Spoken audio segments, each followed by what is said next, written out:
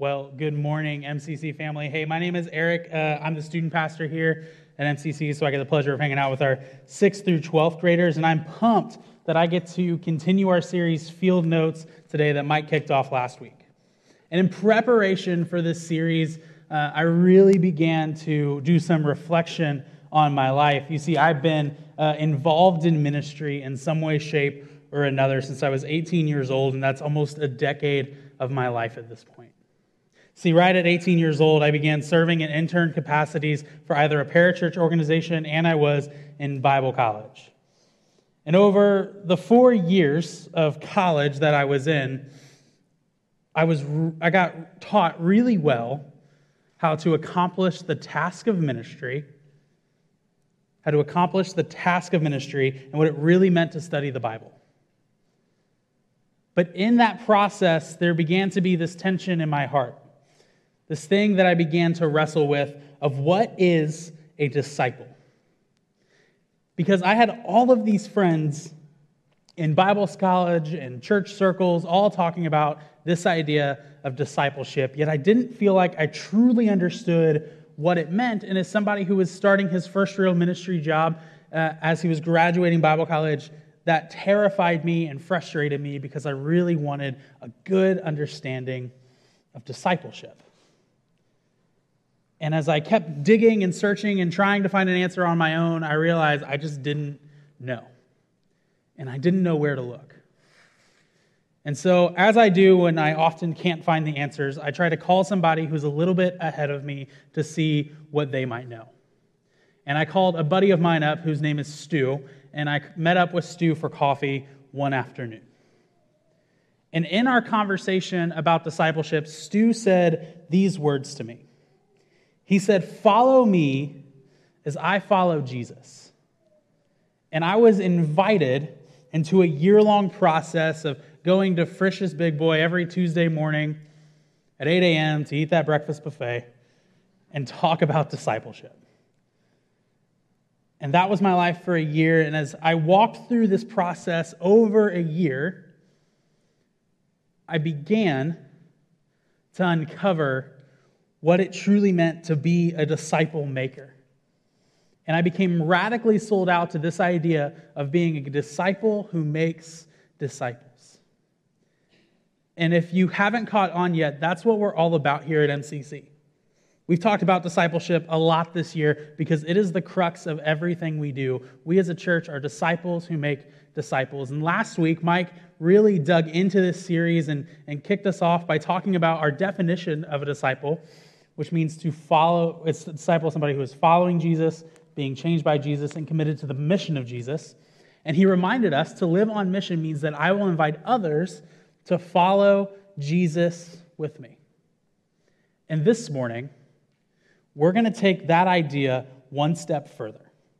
We're going to take that idea that I invite others to live with, or I invite others to follow Jesus with me by figuring out what it means to live invitationally.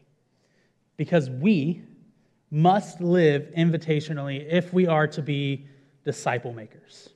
If we are to be the kind of people who follow Jesus, are being changed by Jesus, and committed to his mission, then we are to invite as many people as possible into this life-changing story of transformation, into this opportunity for them to hear about a God who can not only wipe away their sins, but change their story for eternity.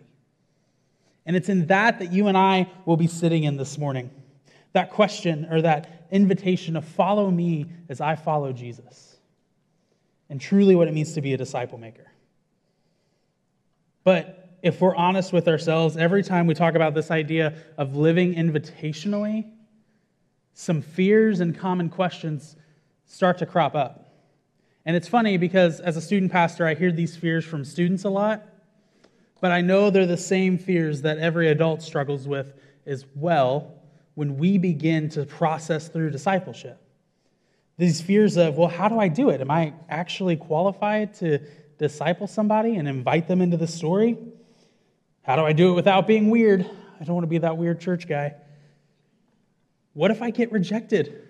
I want people to like me. I don't want to be excluded from things. what do I even say to somebody? How do I even invite them into this thing? What does that look like? And all of these questions and the fears they are rooted in are incredibly valid. And I'm sure that if we were to gather together in groups in this room today, we could probably brainstorm some great ideas on how to do that without being weird or awkward and what it actually means to be a disciple maker. But today, we're going to take a step back and we're going to take a look at the story found in Luke 19, and we're going to place ourselves at the feet of the Master Jesus himself as we uncover what it looks like to be a disciple maker. But before we do that, I'm going to pray before we dive into Scripture, so pray with me. Lord Jesus, we come to you this morning simply wanting to learn from you, simply wanting to read your word about the story of you interacting with Zacchaeus and figure out what that means for us to live invitationally. And so, Lord, I ask that as we continue into the story, that you open our hearts for what you might have to say to us. It's in your name I pray. Amen. In Luke 19, the first 4 verses, it says this: He, Jesus, entered into Jericho as he was passing through.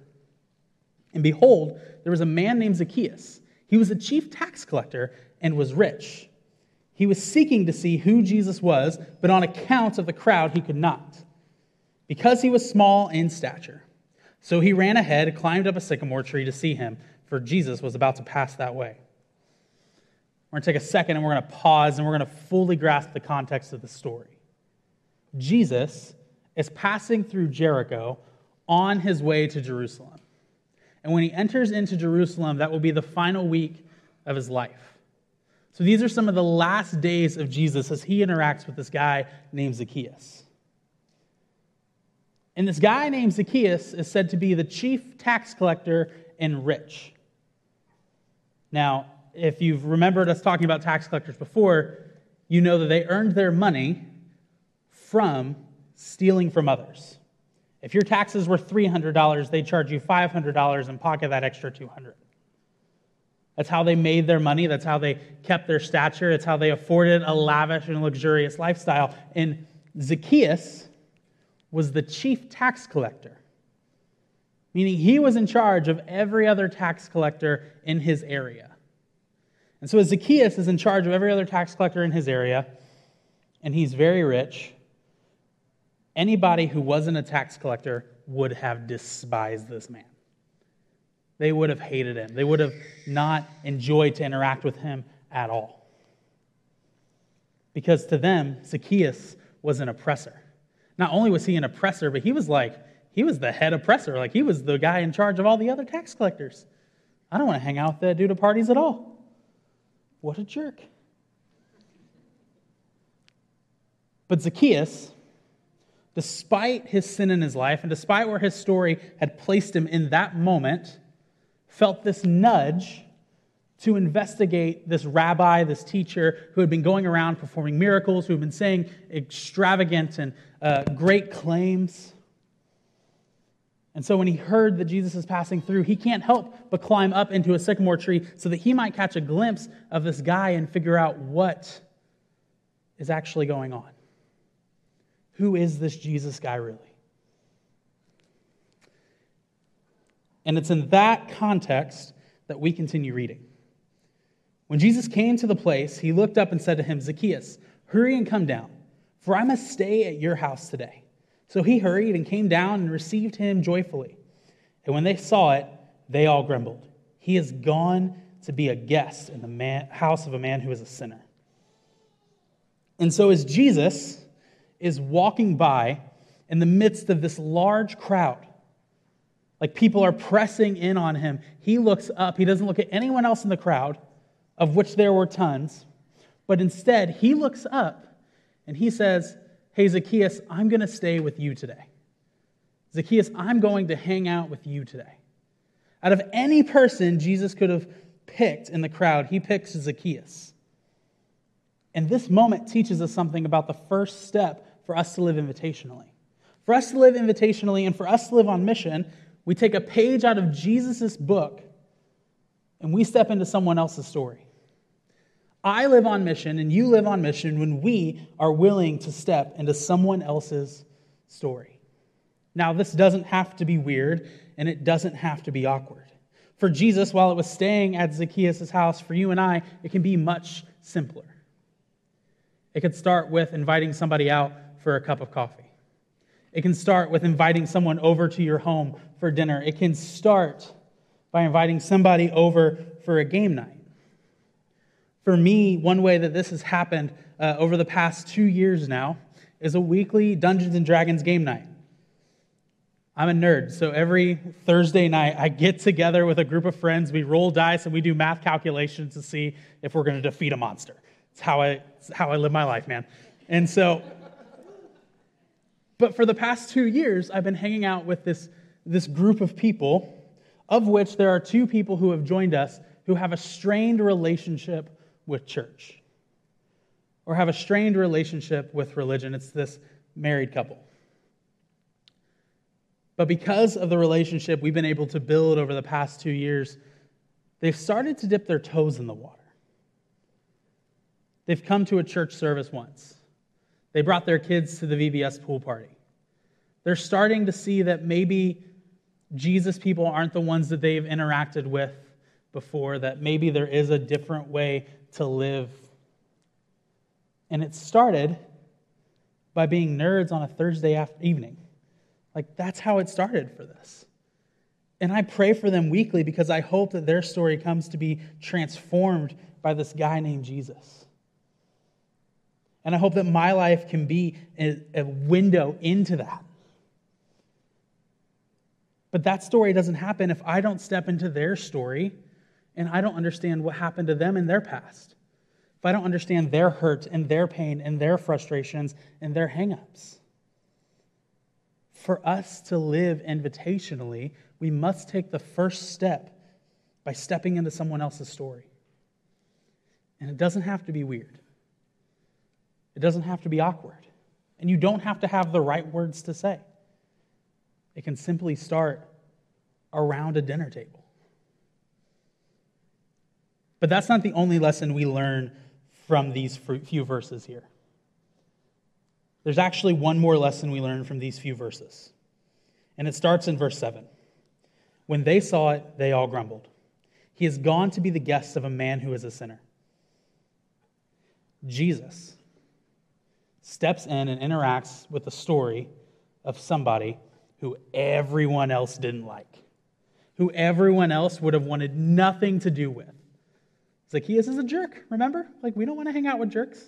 Right? Like, I don't want to associate with any of those kind of people. But Jesus willingly steps into his story. And what this moment teaches us is that I live invitationally, or I live on mission when everyone gets a seat at the table. Let me say that again. I live on mission when everyone gets a seat at the table. Not just the people I like, but the people I don't like. Not just the people who think like me, but the people who don't think like me. Not just the people who act like me, but the people who don't act like me. Everyone gets a seat at the table. The kingdom of God is big enough and the love of God is wide enough that no matter the story, their past or present, they are invited into this life-changing story of grace. John 3:16, for God so loved the world that whoever believes in him shall have eternal life. Whoever believes in him. All are invited into this story no matter their past, no matter their present, no matter if I like them or don't. Every person is given this chance of grace. And that is a high call for you and me, church. That means for us to truly live invitationally, we can't be exclusionary. We can't cast people aside. Even if we don't agree with them, we still have to welcome them in as an opportunity to tell them about this guy named Jesus who can radically change everything. I love the way James puts it. He says this. He says, my brothers and sisters, do not show favoritism as you hold on to the faith in our glorious Lord Jesus Christ. For if someone comes into your meeting wearing a gold ring and dressed in fine clothes, and a poor person dressed in filthy clothes comes in, if you look with favor on the one wearing fine clothes and say, 'Sit here in a good place,' and yet you see to the poor person, 'Stand over there,' or 'Sit here on the floor by my footstool,' haven't you made distinctions among yourself and become judges with evil thoughts? Listen, my dear brothers and sisters, didn't God choose the poor in this world to be rich in faith and heirs to the kingdom that he has promised to those who love him? Yet you have dishonored the poor. Don't the rich oppress you and drag you into court? Don't they blaspheme the good name that was invoked over you? Indeed, if you fulfill the royal law prescribed in the Scripture, love your neighbor as yourself, you are doing well. However, if you show favoritism, you commit sin and are convicted by the law as transgressors. I am so incredibly thankful that I serve a God who doesn't play favorites. Because if I served a God who played favorites, I'm pretty sure I wouldn't get a seat at the table most days. I'm pretty sure I wouldn't be invited to the party. If I served a God who played favorites, I don't think Jesus would come and stay at my house. But thankfully, we don't. Thankfully, we have a God who meets the poor in the dirt and the rich in the sycamore tree and invites them all into the same story of life-changing radical forgiveness to step in to a new life and potentially become disciples who make disciples if they are willing to put their trust in him. Thankfully, that is the God that you and I serve. We serve a God who says, everyone gets a seat at the table if they believe in me. Everyone gets the opportunity to experience life-changing forgiveness. But that life-changing forgiveness simply starts with just an invitation.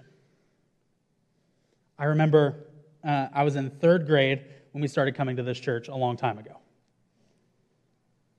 And as a third grader, I didn't want to be here.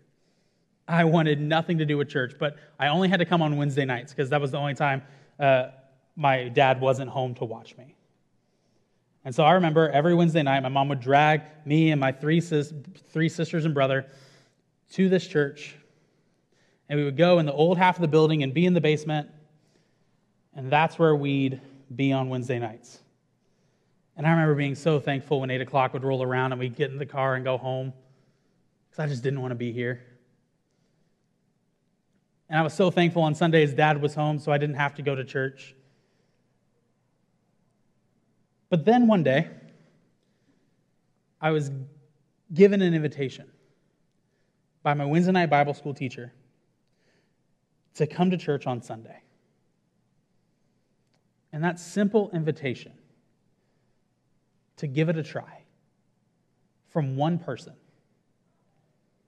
changed the course of my entire life. My life would not be where I am today if it wasn't for her, and if it wasn't for Stu, and it wasn't for countless other people who have continued to offer me an invitation to step in to what God is calling me towards over and over and over again. Life change, friends, does not happen if we aren't being the hands and feet of Jesus and inviting people continually into this story. Stories of redemption are missed if we aren't reaching our hand out and inviting people in to the radical grace of Jesus. We have to live invitationally. And we have to live in a space where every single person is included. Every person. Especially the ones I don't like. We talk about disciple making a lot in student ministry. And I remind that of students a lot. That Jesus died not just for them, but for the person they really don't like at school. And that's the same lesson for us as adults. That Jesus didn't just die for us. He died for everyone, including the person who gets on our nerves the most. And so let us not be people who exclude, but let us be people who stand in the space of invitation and are willing to let people in to see the window of our lives so that they might see who Jesus is. Because that is the simple call of disciple making. to invite somebody to follow us as we follow Jesus. And we're not going to get it right all the time. We're not going to be perfect at it. We're not going to be great at it. But we can get better at it each and every day if we're just willing to live our lives in a way of invitation, in a way of simply stepping into someone's story. And friends, that's our bottom line for today, is that to live on mission means we have to live invitationally. Luke 19, 8 through 10 says this. And Zacchaeus stood and said to the Lord, "Behold, the half of my goods I give to the poor. If I have defrauded anything to anyone, I will restore it fourfold." And Jesus said to him, "Today salvation has come to this house, since he is also a son of Abraham, for the Son of Man has come to seek and save the lost." Zacchaeus' story is changed. Zacchaeus' life is changed because of Jesus' simple invitation. My guess is your life was changed because at some point, someone in your story stepped in and invited you to be a part of Jesus' story. A pastor, a small group leader, a Bible study teacher, I don't know who it was for you, a parent. But at some point, someone stepped into your story and said, "Come and be a part and see what Jesus is doing."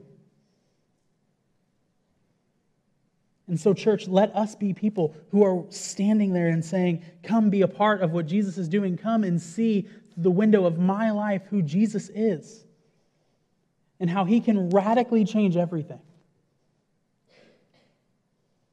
Because I don't get this opportunity to share to you today if it wasn't for somebody in a Sunday school or Wednesday night school class teaching me about Jesus and inviting me to church. I don't get this opportunity to be radically sold out for discipleship if someone wasn't willing to teach me what it actually meant to be a disciple maker. That's why it's so important. Because the gift of Jesus was for everyone. And so we come to this time of communion each week, where we are reminded, church, of the bread, which represents the body that was given for us on the cross, given for all of us. Let us take and remember.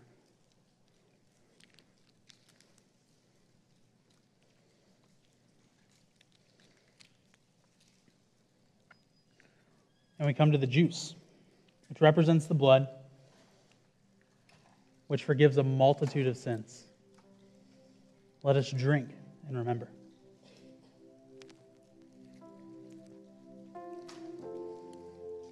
As we get ready to worship, I don't know your story. I don't know what you brought in to this room today. But for those of you who profess the name of Jesus and have been following him for a while, my challenge to you is to live your lives in such a way that everyone gets a seat at the table. To answer this call of disciple making by inviting others into your story and stepping into their story. But for those of you who still have questions, for those of you who are hurting, for those of you who are wondering, keep asking questions. Seek help. Don't go through this journey alone. There are countless people in this room who would love to walk that journey with you. And you're here today because a man named Jesus is beckoning something in your heart. Listen to that beckoning. Climb up the tree and accept that invitation. Let's pray. Lord, we're just so thankful that you are a God who sees the man in the dirt, sees the man in the tree, and invites them to the same story. That same story of forgiveness, of hope, of life change. Lord, we're so incredibly thankful that you're a God who doesn't play favorites, but a God who says everyone gets a seat at my table if they just believe in me. And so, Lord, we call upon your name right now as we enter into worship. Let our lives be marked as people who are invitational disciple makers, showing people what it means to follow you and giving a simple invitation that might change a life. Lord, we love you. We thank you. It's in Jesus' name I pray. Amen.